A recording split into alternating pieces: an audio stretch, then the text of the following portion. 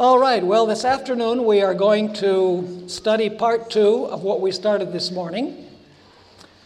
The title that I've chosen for the presentation this afternoon is Fire, Lions, and Deliverance.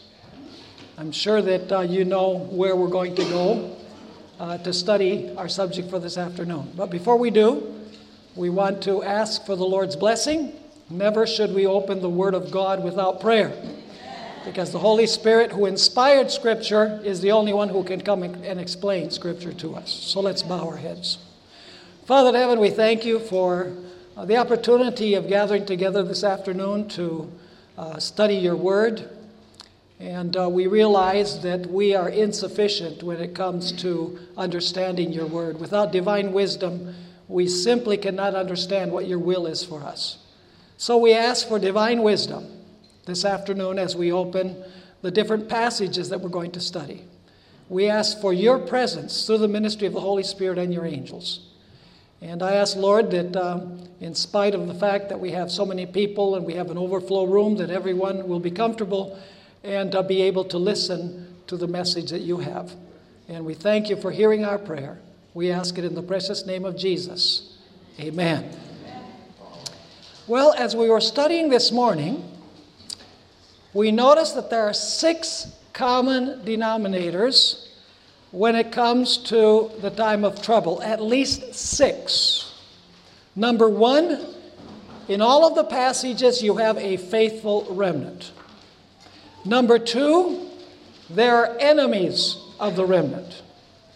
Number 3, the remnant goes through a severe time of trouble because of the persecutions of the enemies of the remnant. As a result, the faith of God's people is severely tested in the time of trouble. There is a delay to God intervening to deliver his people.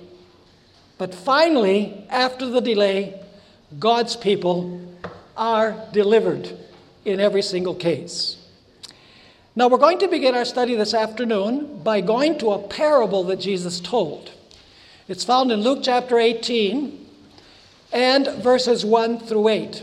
It's known as the parable of the unjust judge. That name I do not like. I prefer to call it the parable of the persistent widow, because at the center of the story, of course, is the persistence of the widow with the judge. Now, we need to ask, first of all, when this parable is speaking to, especially.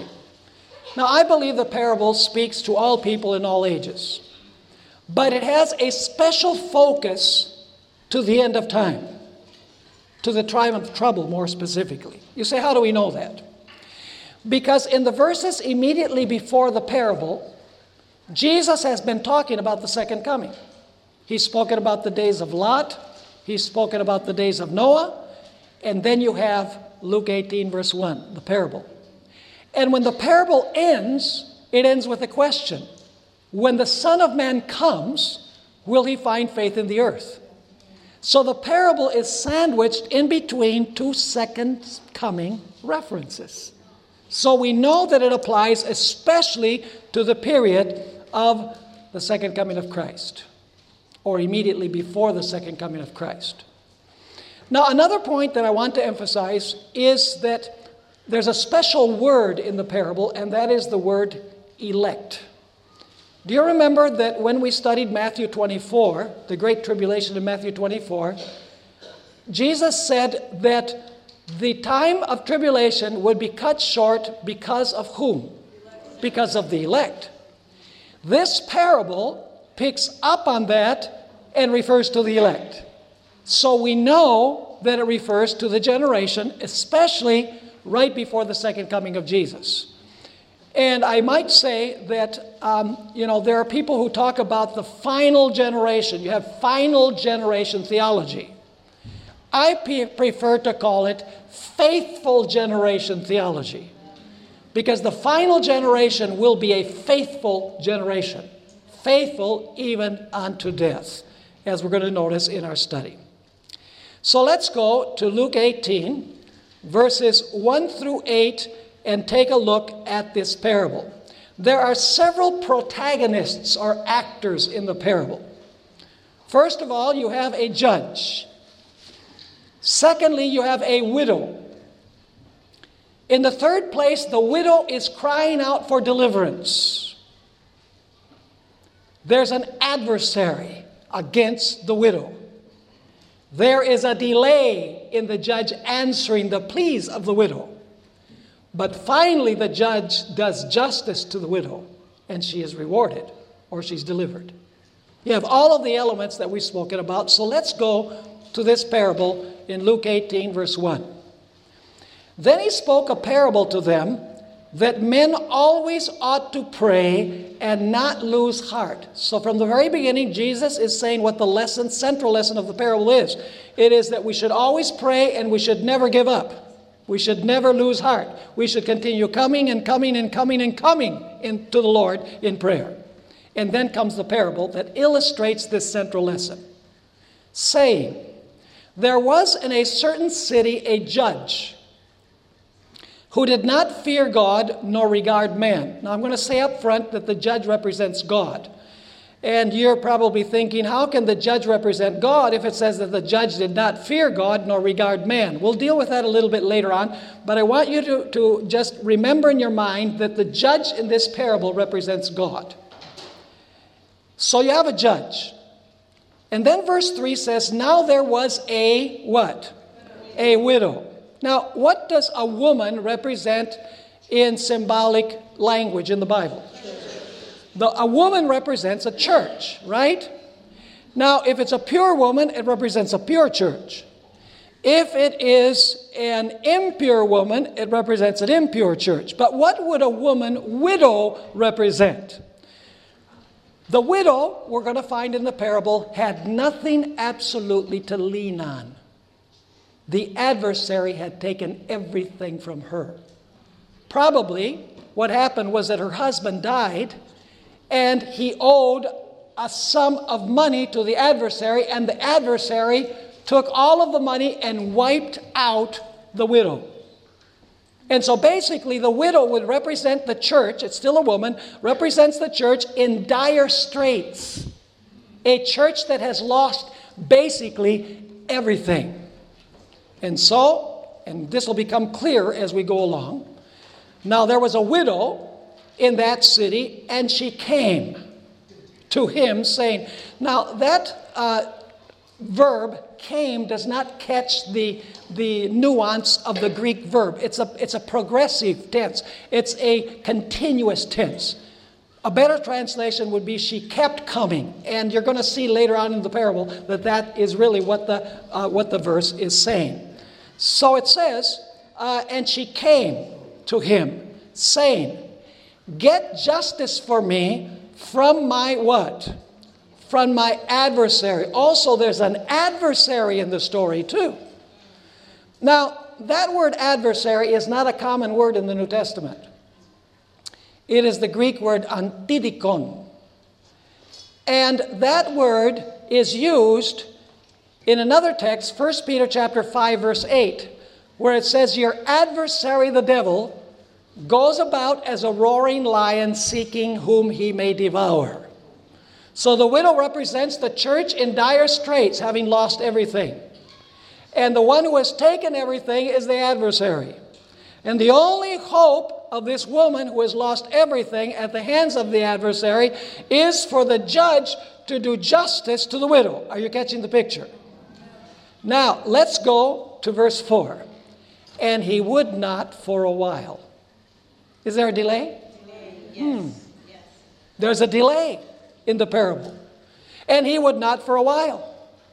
But afterward he said within himself, though I do not fear God nor regard man, yet because this widow troubles me, I will avenge her. Now notice the continuous tense of the verb that I mentioned, lest by her continual coming she weary me. So what kind of prayer life did this widow have?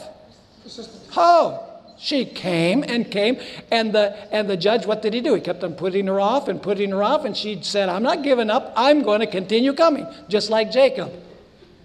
Now this judge says, I'm going to give her what she's requesting to get her off my back. You say, how in the world can that represent God? We're going to notice that it represents God by way of contrast. In other words, what Jesus is saying is that if an unjust judge will answer the continuous pleas of this widow to get her off his back, how much more will God answer the pleas of his people because he loves them? So it's a comparison by way of contrast. In other words, the attitude of God is not the same as the attitude of the judge. Both of them delay in answering, but for different reasons. Are you following me? Now, Jesus explained who the actors of the parable represent. Let's notice verse 6. Here Jesus explains the parable. Then the Lord said, hear what the unjust judge said. And shall God, who does the judge represent? God, the parable explicitly says it. Shall not God avenge his own elect? So who does the widow represent? The widow represents the elect. Do they go through the tribulation according to what we read this morning? Absolutely. Shall God not avenge his own elect who do what? Who cry out day and night to him. So, do they pray just once? No. They keep coming and coming and coming. They cry out to him day and night. But what does God do? He delays. Because it continues saying, though he bears long with them. Actually, a better translation is, though he delays to answer them. And then Jesus in verse 8 says, I tell you that he will avenge them speedily. Is there going to be deliverance for the elect? Yes, he will avenge them speedily. And then Jesus asks the question, nevertheless, when the Son of Man comes, will he really find faith on the earth? In other words, is Jesus going to find a people who have the faith that was manifested by this widow? Incidentally, the answer to this question is given in the book of Revelation. Here is the patience of the saints. By the way, that word patience is not really properly translated patience. It really means perseverance. It's the Greek word hupomone. There's another word, makrothumia, which means, bearing long suffering. It's translated in the King James Version. It's speaking about a long period of time. But the word that is used in Revelation is, here is the perseverance of the saints, just like the widow. Here are they that keep the commandments, and what? And the faith of Jesus. And we'll come back to that a little bit later. So who is the faithful remnant in the parable? The widow. And what does the widow represent? The elect that passed through the time of trouble.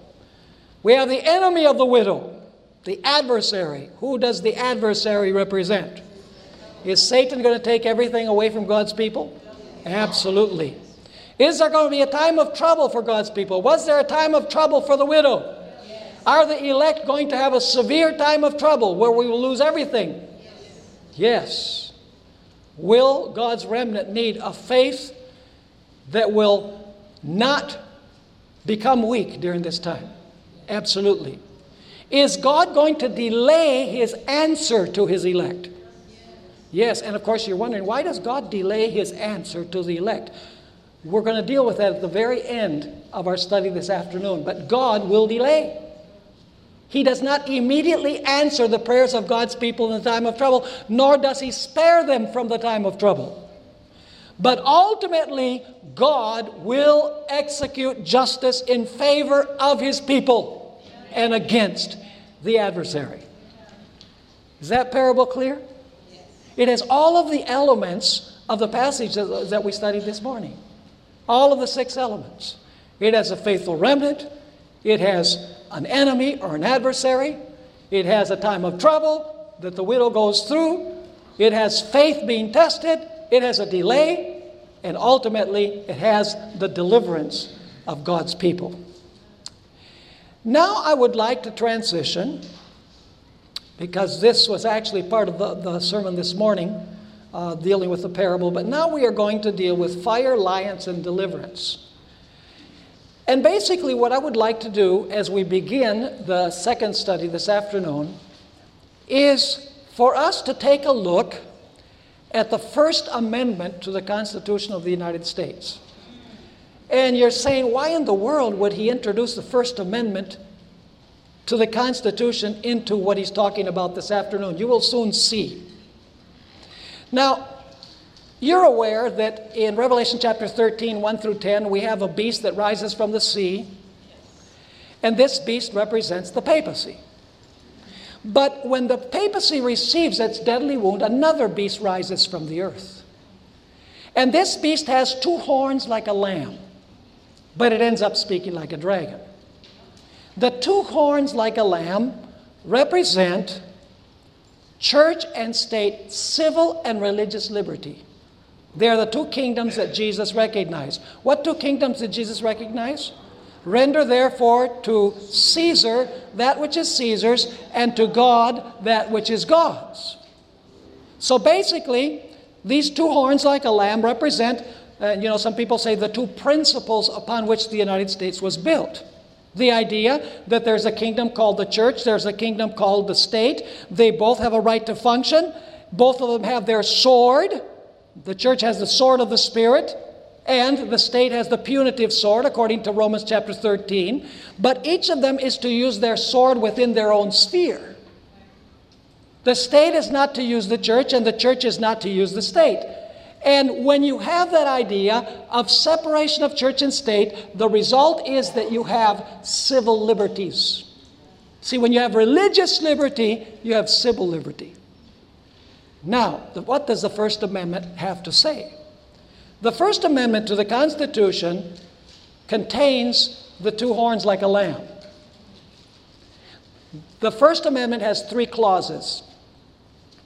The first 2 clauses guarantee religious liberty. The 3rd clause guarantees civil liberty in the same amendment, the First Amendment. Now, let's notice what the first clause of the First Amendment has to say. Congress shall make no law. What does no law mean? What part of no law don't you understand? Congress shall make no law respecting an establishment of religion. It doesn't say establishment of a church or establishment of one church above another church. It says Congress shall make no law respecting an establishment of religion. In other words, Congress can make no law that enforces any religious observance. The second clause is related to the first clause. It says that Congress can make no law prohibiting the free exercise of religion. In other words, Congress can't make any law that establishes a religious observance, and Congress cannot forbid you to practice your religion. It cannot enforce a religious observance, and it cannot forbid you from practicing your religion. And then the 3rd clause of the First Amendment guarantees civil rights. Obviously, the framers of the Constitution realized that there's a close relationship between religious liberty and civil liberty because they're both in the same amendment. What does the rest of the First Amendment say? It says Congress can make no law respecting the abridging of the freedom of speech. Is that a civil right? Or of the press. Is that a civil right? Or of the right of the people to peaceably assemble. Is that a right? Yeah, even people who assemble at Donald Trump's rallies. And then finally it says, and to petition the government for a redress of grievances. In other words, the 3rd clause guarantees full civil rights.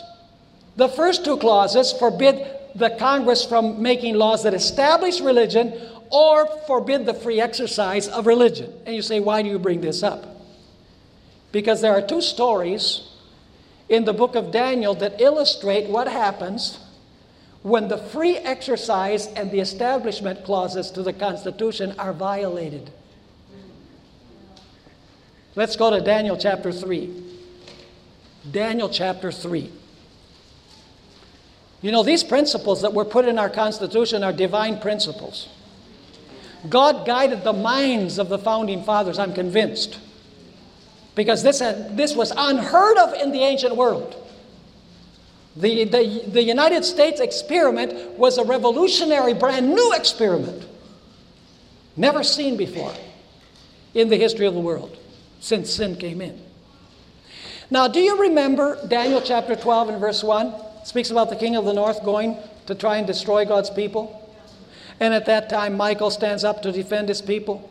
His people go through a severe time of trouble. But in that time of trouble, they are what? Delivered. That's a key word, delivered. Daniel 12 verse 1 gives us the future dimension of the two stories that we're going to study.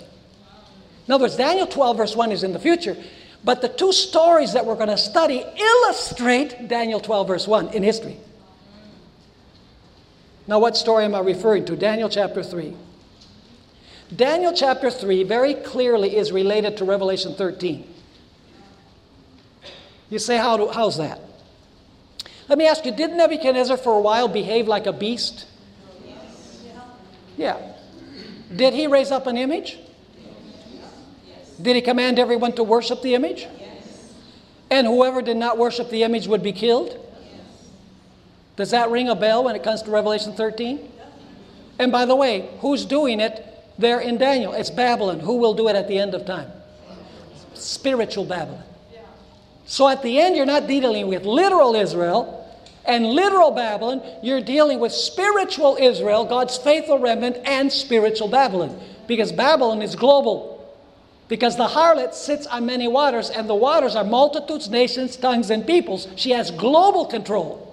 And her name is Babylon, because she has the name Babylon on her forehead. So basically, the story of Daniel 3 is going to be fulfilled in the end time with global powers and spiritual powers. No longer in a little literal valley with a literal image, and a literal fiery furnace. All of those things become symbolic of global and spiritual realities, as is told in Daniel chapter 12 and verse 1. So now let's go to Daniel chapter 3 and take a look. And remember, what is the key word in Daniel 12 verse 1? Deliver. Incidentally, do you know that the word deliver is used in only 3 chapters in Daniel? It's used in chapter 3, in chapter 6, and chapter 12 verse 1. This indicates that there's a close relationship between Daniel 3, Daniel 6, and Daniel 12 verse 1. It's not used in any of the other chapters of Daniel, only in those 3 chapters. Go with me to Daniel chapter 3 and verse 15. Daniel 3 verse 15. You know the story. The king raised up this image. He was a civil ruler, wasn't he? Was he establishing religion? Was he establishing a religious observance and commanding everybody to obey the command that was done by the civil ruler? Absolutely. And so now he sets up the image, and there are 3 young men that refuse to bow. So Nebuchadnezzar says, bring those guys here. And so they come. And Nebuchadnezzar, in Daniel 3 verse 15, the king Nebuchadnezzar says to these young men, but if you do not worship, you shall be cast immediately into the midst of a burning fiery furnace. And who is the God who will deliver you from my hands? Nebuchadnezzar used the word deliver. So who is the God that's going to deliver you from my hands? Notice verses 16 through 18, the answer of the young men. Shadrach, Meshach, and Abednego answered and said to the king, O Nebuchadnezzar, we have no need to answer you in this matter. If that is the case, our God whom we serve is able to, there's the key word again, is able to deliver us from the burning fiery furnace, and he will There it is again. He will deliver us from your hand, O king. But they're not presumptuous. See, they really love the Lord, and they're willing to give their all to the Lord. They don't serve the Lord for the loaves and the fishes. They don't say to God, okay, God, you keep us from dying and we'll serve you. No. Because they continue saying, but if not, if God chooses not to deliver us, let it be known to you, O king, that we do not serve your gods, nor will we worship the gold image which you have set up. Our minds are made up. We're willing to die to be faithful to our God. Wow. So they said, God is going to deliver us. So, of course, Nebuchadnezzar becomes furious. And he says, heat that furnace 7 times hotter. I don't think he had a thermometer. 7 times means what? Heat the furnace to the fullest. Perfect. In other words, perfectly hot. Totally and completely hot. So you can't get it any hotter. And we'll see if God, their God, is able to deliver them from my hand. And you know what the story says. In Daniel 3, verses 25 to 28, Nebuchadnezzar looks into the furnace, and he sees 4 individuals walking around like they're walking in a garden. And I want you to notice what the king said. Verse 25. Look, he answered, I see 4 men loose, walking in the midst of the fire, and they are not hurt.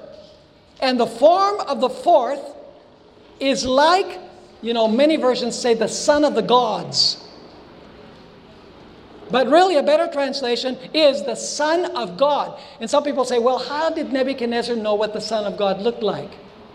Ellen White explains that Daniel had explained what the Son of God looked like because he had appeared to him in vision. So who was the 4th person in the fiery furnace? It was Jesus. But now I want you to notice something very interesting. It says that it was the Son of God, but now let's read, continue at verse 28.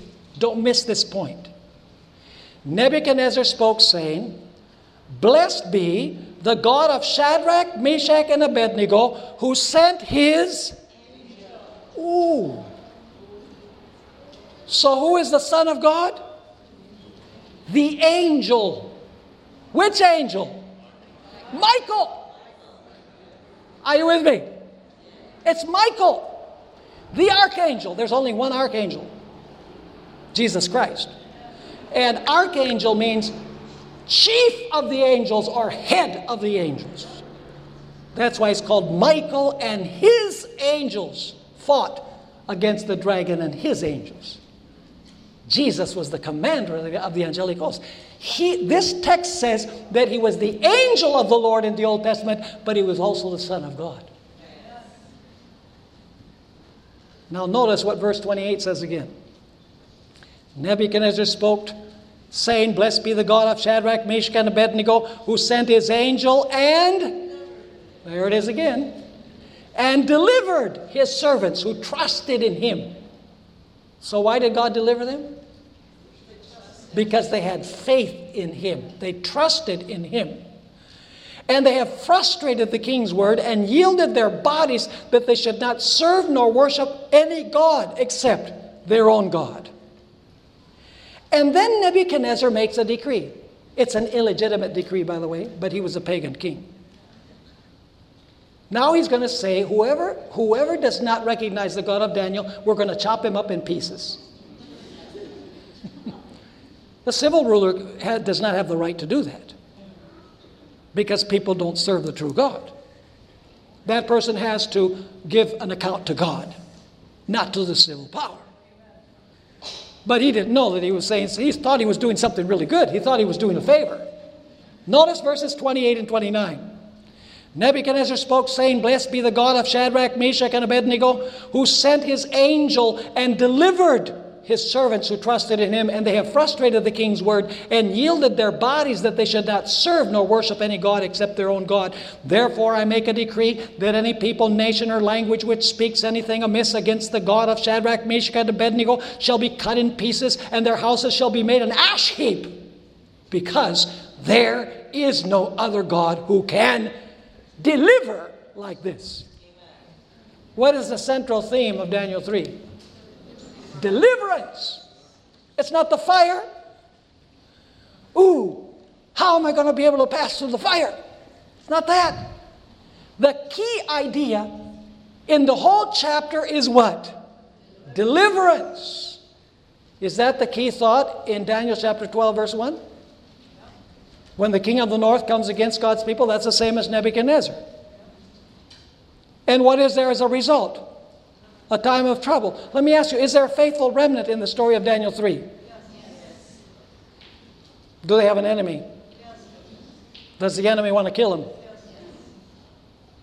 Do they go through a time of trouble? Yes. You don't think facing a fiery furnace is a time of trouble, especially when they see that, that it's heated 7 times hotter than ever before? Is there a delay? Let me ask you, could God have given Nebuchadnezzar a heart attack? Could God have delivered them without them having been thrown into the fiery furnace? Yes, but he let them be thrown into the fiery furnace so that his glory would shine. God delayed to deliver them until they had passed through the furnace, through the time of trouble. So God delayed. Was their faith severely tested? Oh, yes. But they were delivered in the end. You see all of the elements in this story? Notice Hebrews 11, 33 and 34. Who are the ones that will be delivered by God? Nebuchadnezzar says they trusted in God. That's what it's all about, trusting in God. Incidentally, this is righteousness by faith. There's the idea that righteousness by faith is only the imputed righteousness of Christ. But Ellen White says that the righteousness within is testified by the righteousness without. It's a package deal. When you are truly justified by faith, your life will be different. And I find it quite ironic that many Adventist theologians, even Adventist theologians, they'll say, well, justification is by grace through faith, and works have nothing to do with it. And then they'll say, when they're talking about the state of the dead, they'll say, hey folks, you cannot have the body without the spirit. You have to have the body with the spirit, and then you have a living being. Well, have they ever read the book of James where it says, as the body without the spirit is dead, so faith without works is dead? So let me use a theological term. You can be an anthropological monist, and you can be a soteriological dualist. Basically what that means is that you can teach that you have to have the body and the spirit together in order to have a living being, but you can have faith and works have nothing to do with it. James says, hey, as the body without the spirit is dead, so faith without works is dead. And dead faith will not save you. You're not saved by works, but your works show if you're saved. Works are the external, visible side of faith, which is internal. Works are the visible side, and faith is the invisible side, if you please. It's kind of like, when you turn on your car in the morning, you put it in drive, you push on the accelerator. Which 2 wheels move first, the front wheels or the back wheels?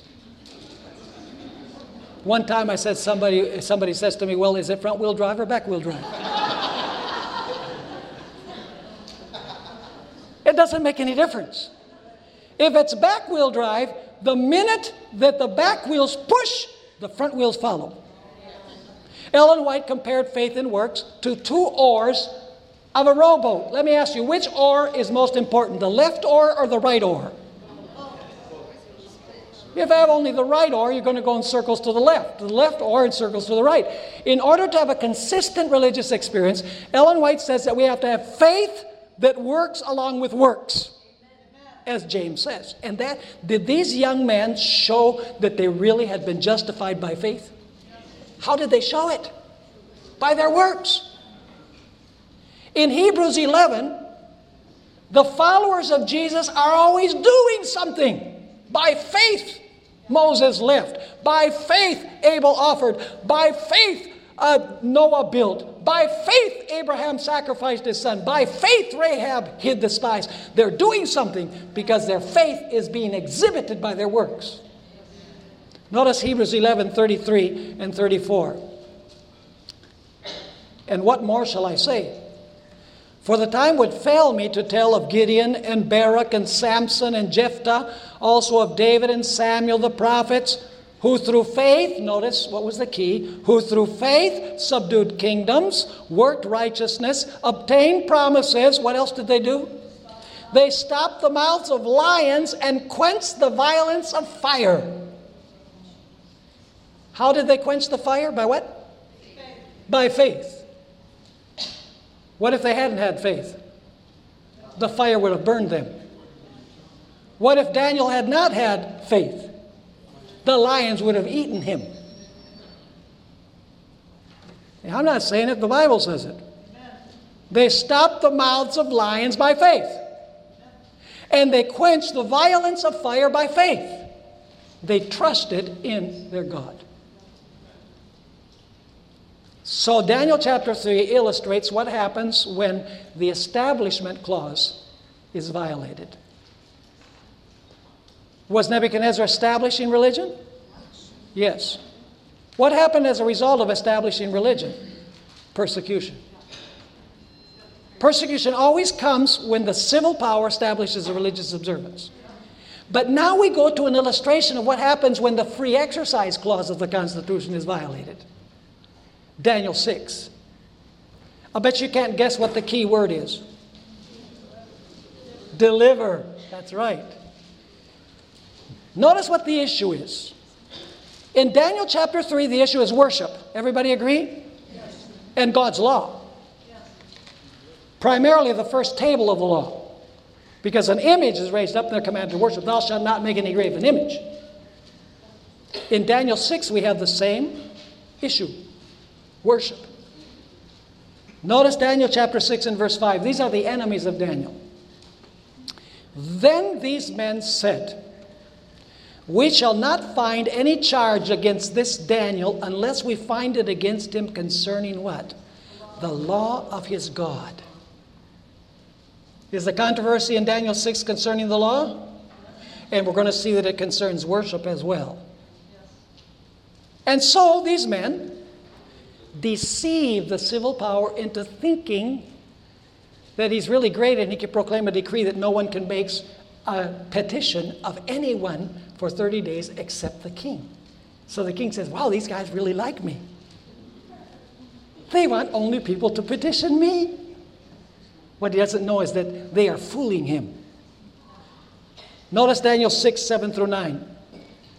All the governors of the kingdom, the administrators and satraps, the counselors and advisors have consulted together to establish a royal statute and to make a firm decree that whoever petitions any god or man for 30 days, except you, O king, shall be cast into the den of lions. Therefore King Darius signed the written decree. No one can make any request of any god for 30 days. What is happening here? Is this establishing a religious observance, or is it forbidding people from practicing the free exercise of religion? It's the free exercise.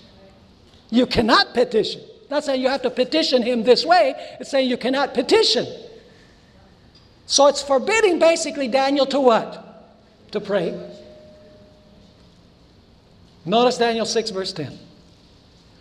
Now when Daniel knew that the writing was signed, he went home, and in his upper room with his windows closed,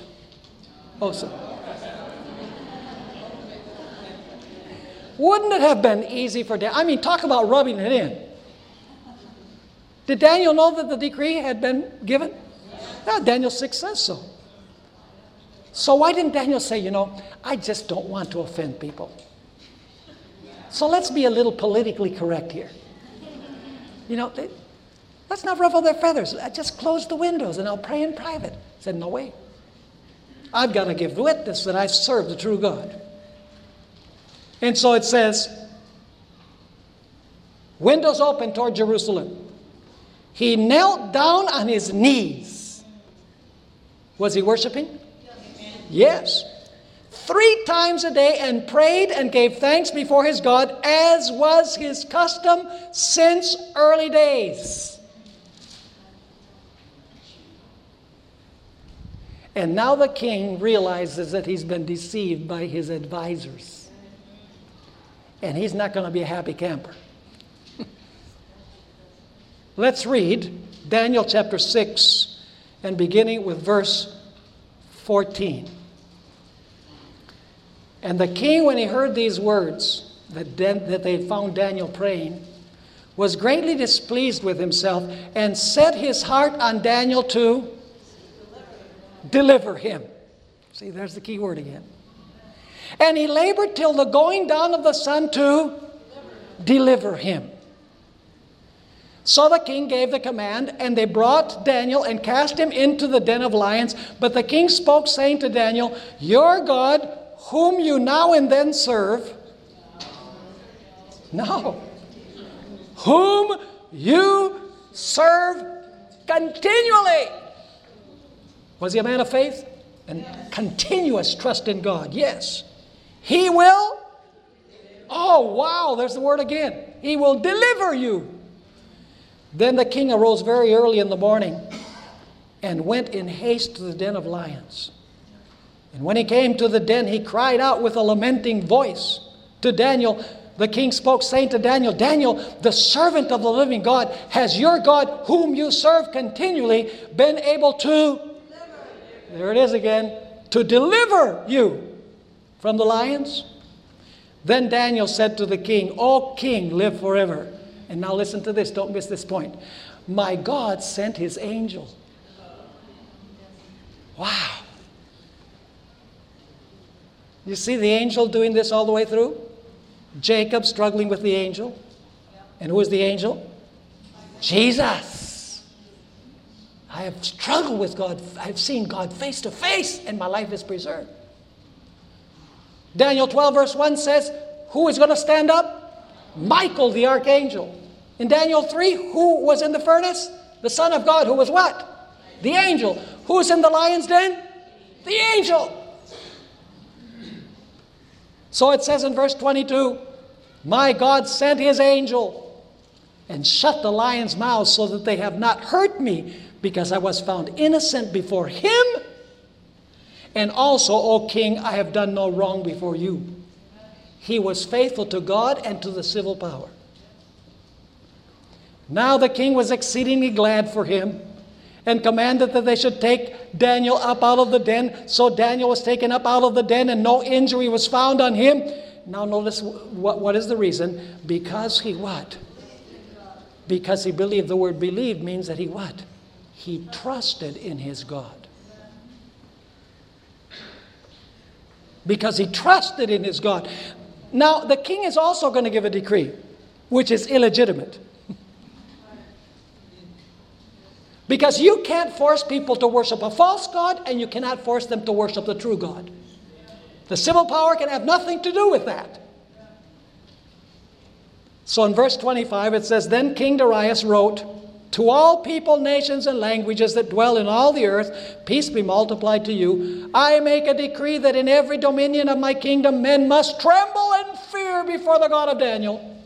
For he is a living God and steadfast forever. His kingdom is the one which shall not be destroyed, and his dominion shall endure to the end.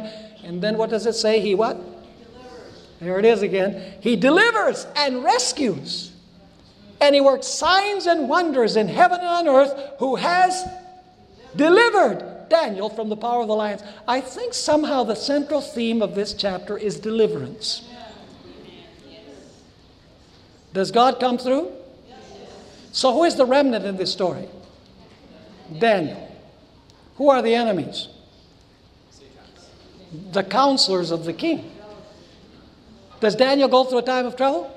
You don't think him being in that lion's den was a time of trouble? Could God have delivered him before he was thrown into the lion's den? Of course. Was there a delay? Yes. Was the faith of Daniel tested? Yes. But the good news is that because he trusted in his God, he was delivered. Are these stories going to be repeated again? They will be repeated in Daniel 12, verse 1. Daniel 12, verse 1 is the future dimension of Daniel 3 and Daniel 6. Did you notice that in this story, the king is forbidding the free exercise of religion? So what happens when the civil power forbids the free exercise of religion and you disobey? The result is that you lose your civil rights. And what is the greatest civil right? Life. Are you with me? Now let's go to our next example. The book of Esther. All of these are portraits of the time of trouble, looked at from different perspectives. What was the crisis in the days of Esther? What was it all about? The civil power had given the decree that everybody needed to bow before Haman. What was wrong with that? What does the Bible say? Don't bow before any man. You can only bow before God. So did Mordecai disobey the decree of the civil power telling him that he had to bow? Yes. He disobeyed. And so what does Haman do? Well, Haman hates his guts. Man, this guy doesn't bow. As the king commanded. See, the king is demanding a religious observance, the civil power. And so now Haman goes before the king. In Esther 3, verses 8 and 9, we have his argument.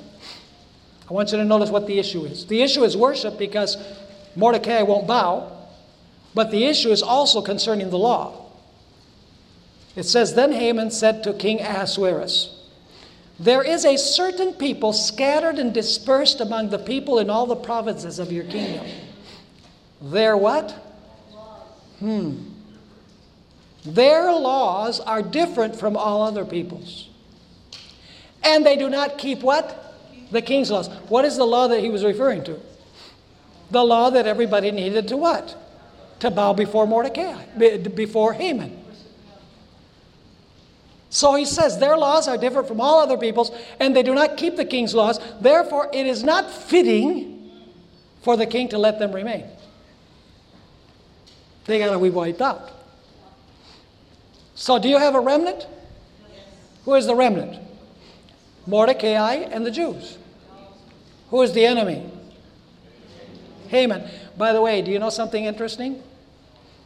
In the Bible, when religious advisors advise the king to destroy God's people, ultimately the king ends up destroying those who prepared the plot.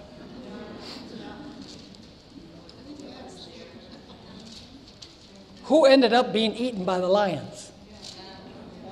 The advisors. In Daniel 3, who was burnt by the fire? Those that threw them in. In the book of Esther, who dies in the gallows?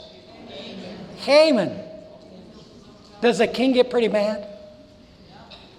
Did Darius get pretty mad? You have this phenomenon also in the New Testament. You remember Caiaphas? He said, it's necessary for one man to die in order to save the nations. The Romans will come and they'll destroy our nation. Well, by killing Jesus, the Romans came and destroyed the nation.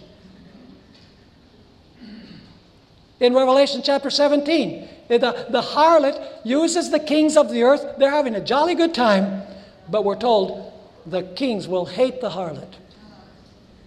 This is a recurring theme in the Bible. Those who prepare a plot against God's people will die with the very weapons they prepared for God's people. So here we have in Esther, a faithful remnant, Mordecai. We have an enemy, Haman, Do the people go through a severe time of trouble? Notice Esther 4 verse 3. If this isn't a severe time of trouble with crying out and weeping and gnashing of teeth, it says there, and in every province where the king's command and decree arrived, there was great what? Great mourning among the Jews with what? With fasting, weeping, and wailing, and many lay in sackcloth and ashes. So did they go through a severe time of trouble where they're crying out to the Lord for deliverance? Yes. Was their faith severely tested? Was there a delay? Study the story. Could God have delivered them immediately? But there's a whole series of events that take place in the book of Esther. The death decree is against God's people for a long period of time, while God is working to deliver them. And they are agonizing and suffering during this period. But let me ask you, did God finally intervene to deliver his people? Absolutely. So once again, and Ellen White says that the decree that was given in the days of Esther is very similar to the decree that will be given finally against God's people. Because in the decree that was given against the Jews, there was a specific date in the decree. And Ellen White says that there will be a specific date in the decree at the end of time. And when that date arrives, God's people can be killed. There's a very close parallel. And Esther, of course, is a symbol of Christ. Because she's the intercessor. She's the defender of God's people. Who rises in their time of trouble to go before the king and to turn the tables, so that God's people can be delivered. But the greatest example of the time of trouble is in the story of Jesus. The most beautiful portrait of these 6 points that we've discussed is the experience of Jesus. Jesus was the faithful remnant. At the end of his life, did he have enemies that wanted to finish him off? I'll mention just a few. Satan, Judas, Caiaphas, the elders, the priests, and they all influenced the multitudes to cry out for the crucifixion of Jesus. Was the faith of Jesus severely tested during this period? Matthew 26, verse 37, Jesus says to his disciples, "My soul is exceedingly sorrowful, even unto death." In the Garden of Gethsemane, he pleaded with his Father. He begged his Father, "Father, if this cup can pass from me, let it be so. I don't know whether I can go through with this. The load of sin is too great. I'm afraid that I'll never see your face again, my Father. If you can take this cup away from me, nevertheless, not my will be done, but yours." And he prayed that prayer 3 times. As he sweated drops of blood. Did he go through a severe period of trouble and anguish? He most certainly did. Was his faith severely tested? Yes, in fact, on the cross, Jesus cried out, my God, why have you forsaken me?" Because of the load of sin that he was bearing. Hebrews chapter 5, verse 7 describes the perseverant faith of Jesus in his suffering.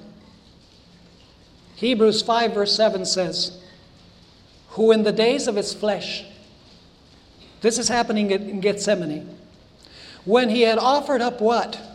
"Prayers and supplications with vehement cries and tears to him who was able to save him from death, and was heard because of his godly fear." When was the prayer of Jesus heard? Was it heard immediately? Did the Father intervene to deliver Jesus immediately? Did he go through the time of trouble? He most certainly did. His faith was severely tested. In fact, let me read you from Desire of Ages 756. We depend too much on feelings.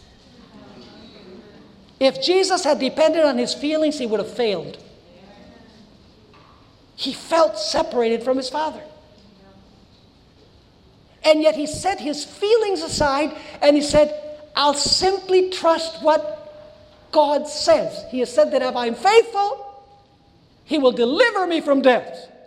And I trust what He says, even though everything says that I'm never going to see my Father's face ever again. He set his feelings aside and trusted in the promises of his Father. That's what's going to have to happen with God's people in the time of trouble. In Desire of Ages 756, Ellen White explains, amid the awful darkness, apparently forsaken of God, Christ had drained the last dregs in the cup of human woe. In those dreadful hours, he had relied upon the evidence of his Father's acceptance given to him up to this point. He was acquainted with the character of his Father. He understood his justice, his mercy, and his great love.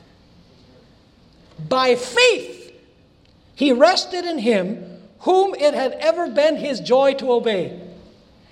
And as in submission, he committed himself to God, the sense of the loss of his Father's favor was withdrawn. By faith, Christ was the victor. How did Jesus gain the victory in the midst of the time of trouble? By what? Is that true of all the other stories that we've noticed? By the way, this is the faith of Jesus in the third angel's message. So there was a delay in the case of Jesus, right? The Father didn't answer the prayers of Jesus immediately. In fact, was Jesus delivered from death? Yeah, but was after a delay, after he died. When was Jesus delivered? He was delivered very early on the first day of the week. Had his Father heard him? By the way, the last saying of Jesus on the cross was what? Father, into your hands I commend my spirit. Do you know what he was saying? He was saying, Father, I'm laying my life into your hands. Preserve it. Because you promised that if I was faithful, you were going to call me from the grave.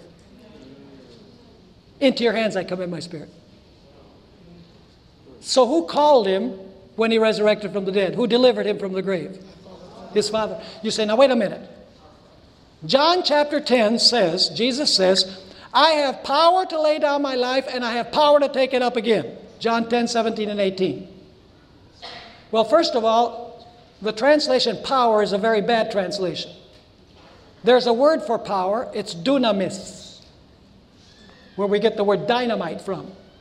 But the word is not dunamis there. The word is exousia, which means authority.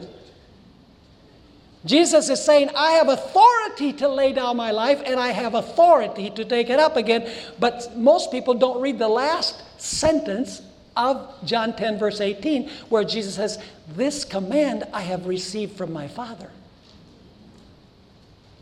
He says, I have received from my Father the command to lay down my life, and He will give me permission to take it up again. And so very early, on the first day of the week, two angels descend from heaven. One of them rolls away the stone and sits on the stone.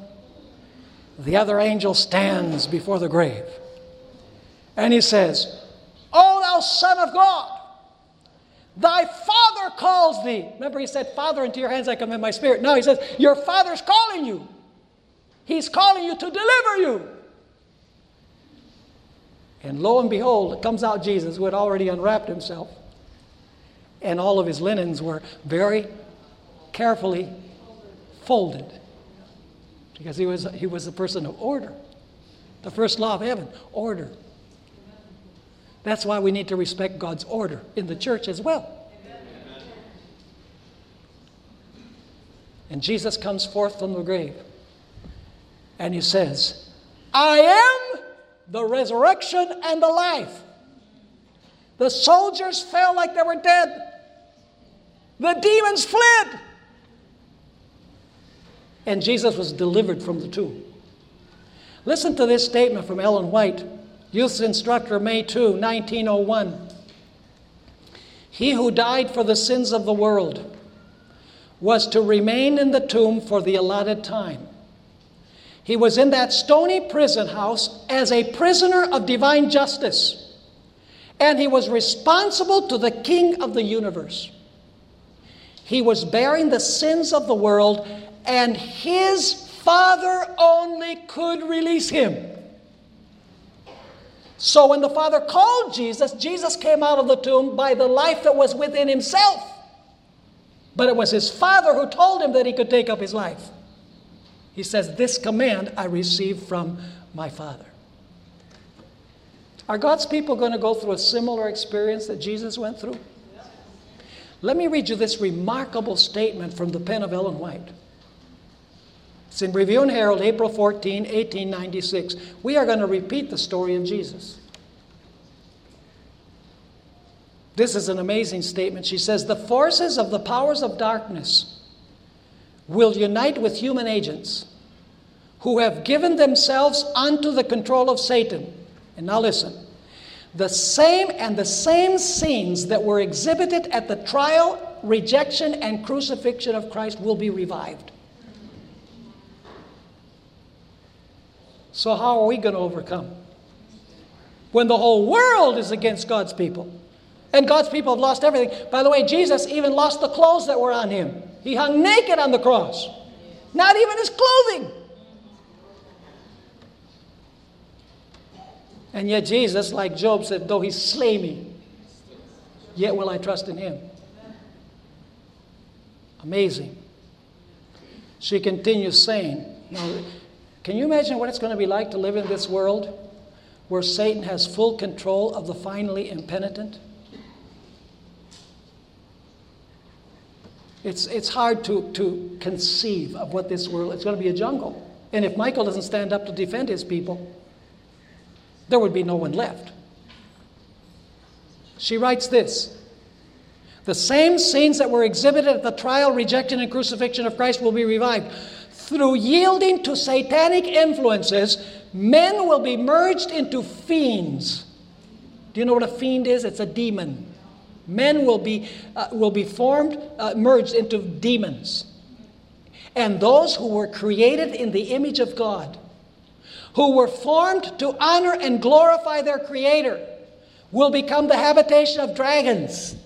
And Satan will see in an apostate race his masterpiece of evil, men who reflect his own image. So there will be two groups: those who reflect the image of Christ and those who reflect the image of Satan. What group will we be in? That's the big question. You remember Jesus asked the question at the end of the parable, when the Son of Man comes, will he find faith in the earth? I'm thankful that that question is answered in Revelation. Here is the patience of the saints. Here are they who keep the commandments of God and the faith of Jesus. But now we need to answer one question as we draw this to a close.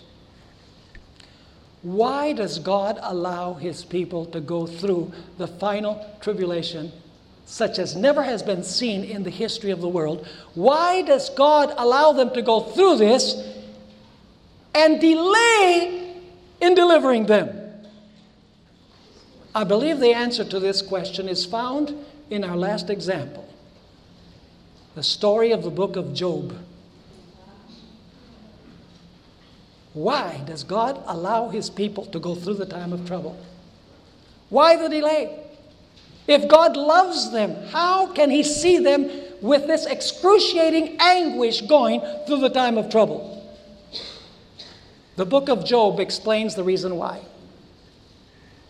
This is a magnificent book, profound book.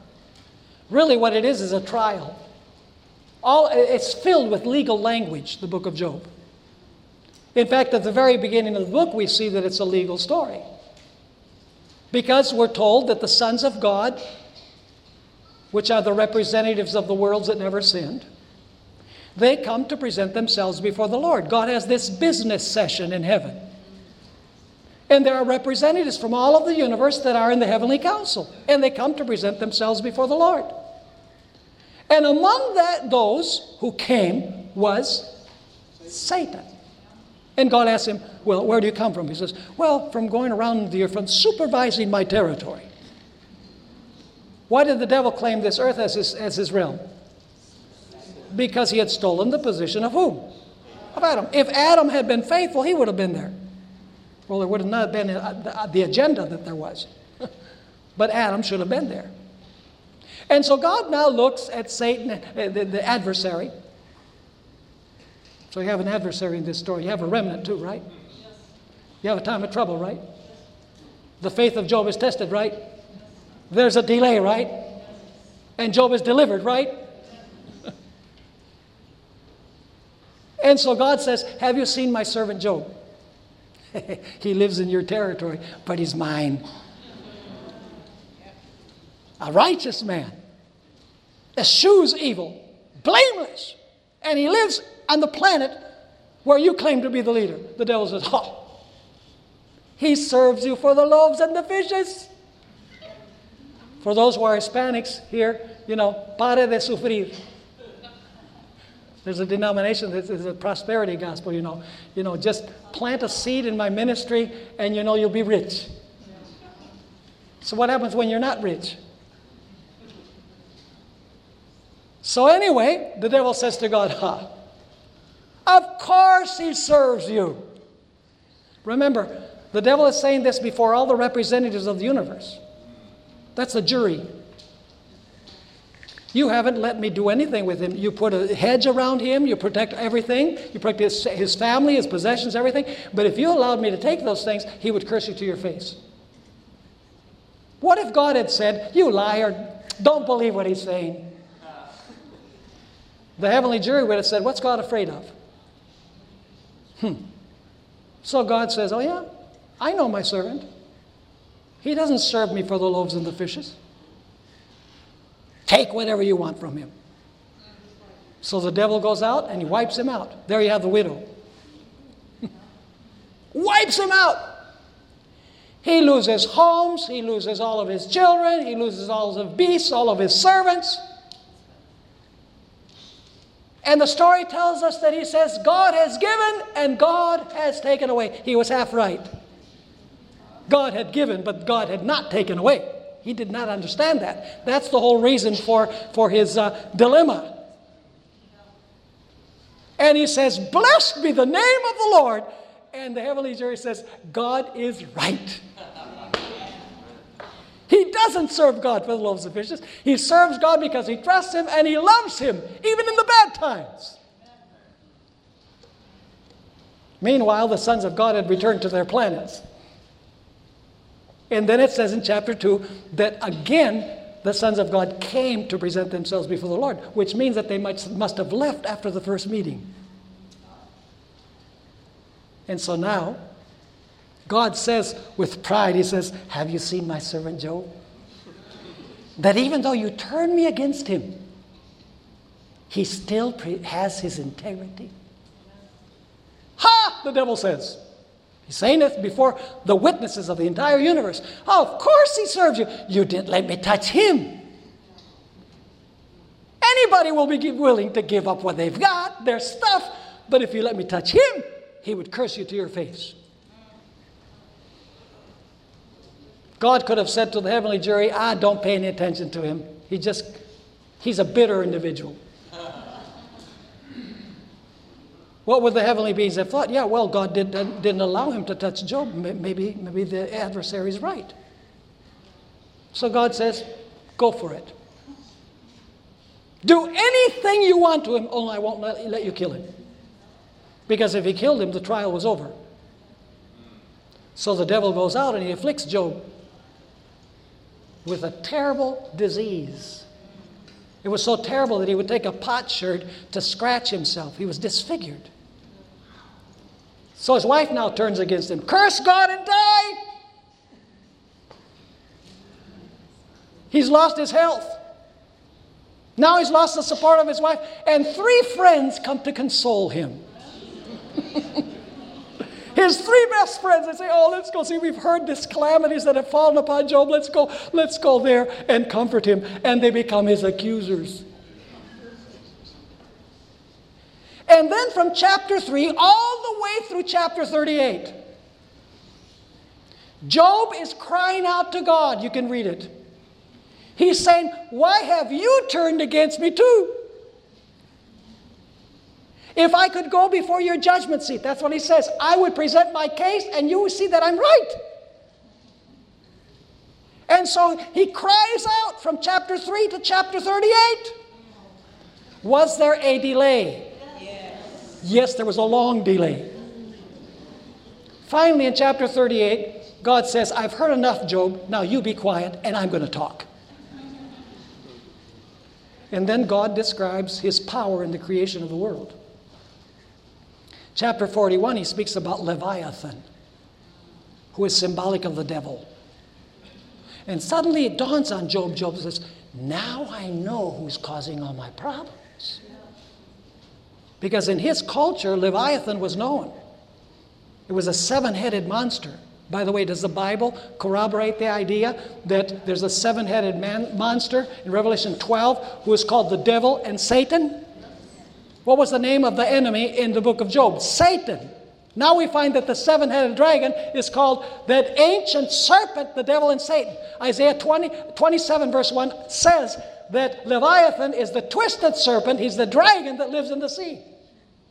So now Job says, now I know who's been causing all my problems. So then in chapter 42 he says, sorry Lord, I even demanded and needed answers from you.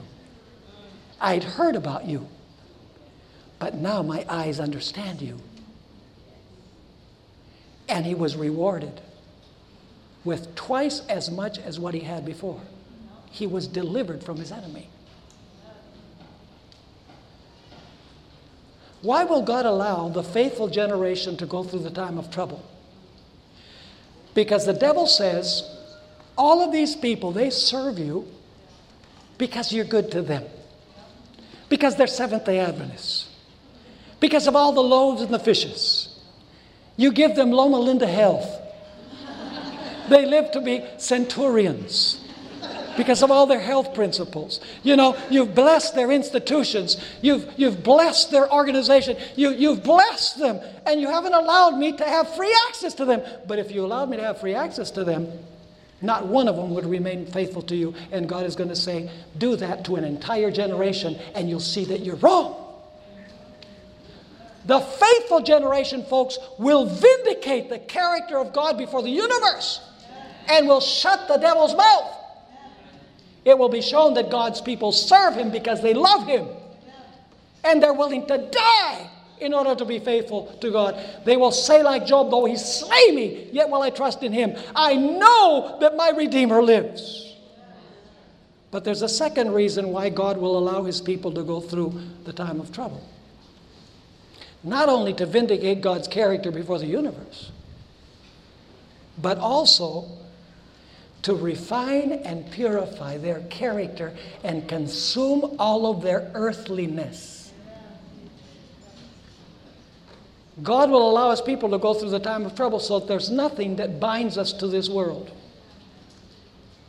What is it that's binding us to this world? Is our house?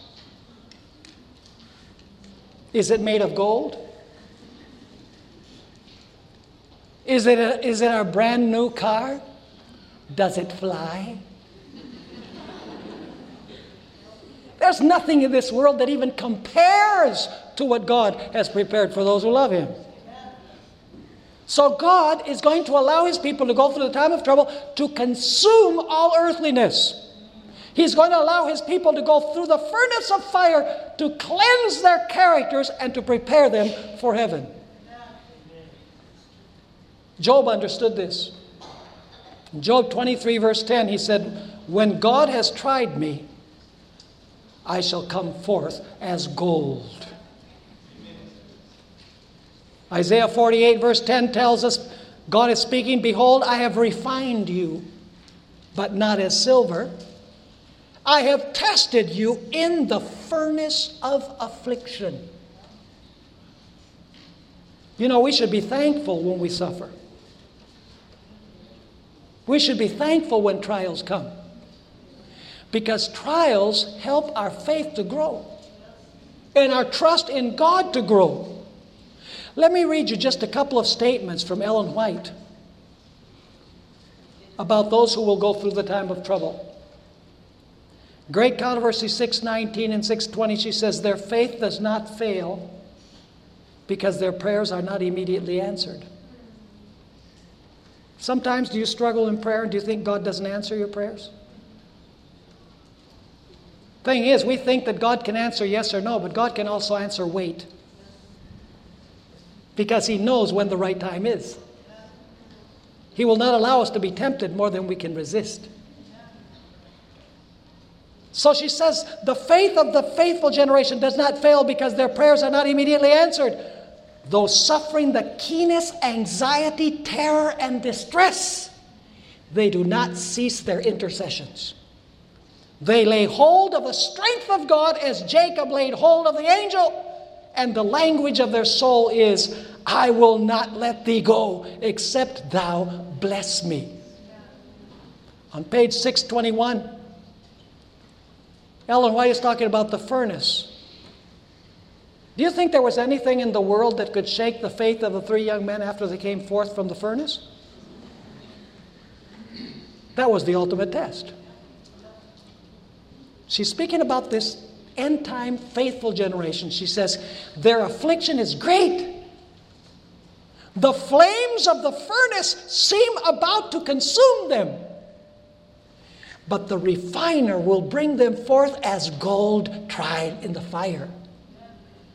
God's love for His children during the period of their severest trial is as strong and tender as in the days of their sunniest prosperity. But it is needful for them to be placed in the furnace of fire. A reference to Daniel 3. Their earthliness must be consumed, that the image of Christ may be perfectly reflected.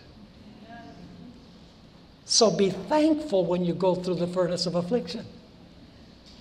Don't blame God. Don't make God look bad. Make God look good. And understand that if God allows it, there's a reason. Because when we come forth from the furnace, we become stronger than before we went into the furnace. Now, one final point that I want to make. We will never be faithful to God when our life is at risk unless we have learned to be faithful to God in the small things of life. Small things now.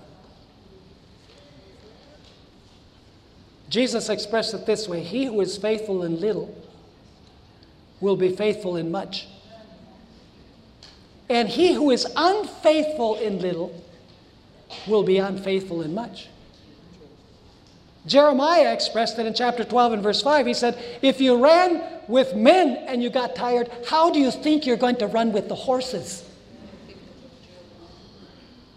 Now is the time when we need to be faithful in the smallest duties, faithful to God. In the smallest things, things that people say, these are not things important. Music. How is that important? Going to the theater, how is that important? The issue of dress and adornment, how is that important? Eating and drinking, how is that important? And finally they say all those things are insignificant. All you need to do is believe and you will be saved, you and your house. Passing those small tests is the way that we will be prepared for the large tests. He who is faithful in little will be faithful in much. Job had been faithful to God in the days of his sunniest prosperity. The Bible says that he had worship every day with his children. He prayed for his children. And you read chapter 29, it says he was a charitable person. He gave much of his possessions to help those who were in need.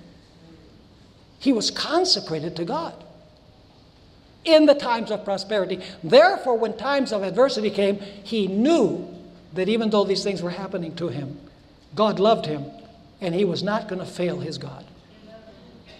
That is the way the final generation, the faithful generation, will be.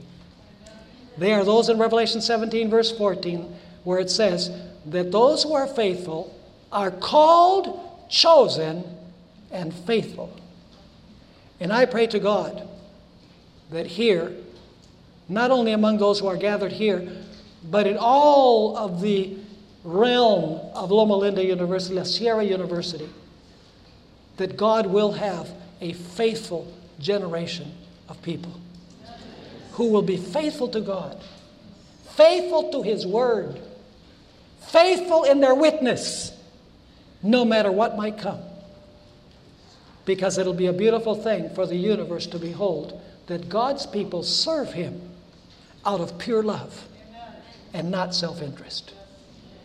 Is that the kind of generation you want to be? Do you want to stand? Do you want to take a stand and say, that's the generation, I want to belong to that generation. I want to be part of that faithful generation. If that's what you want, I'm going to pray for you. Praise the Lord. Praise God. Let us pray. Father in heaven,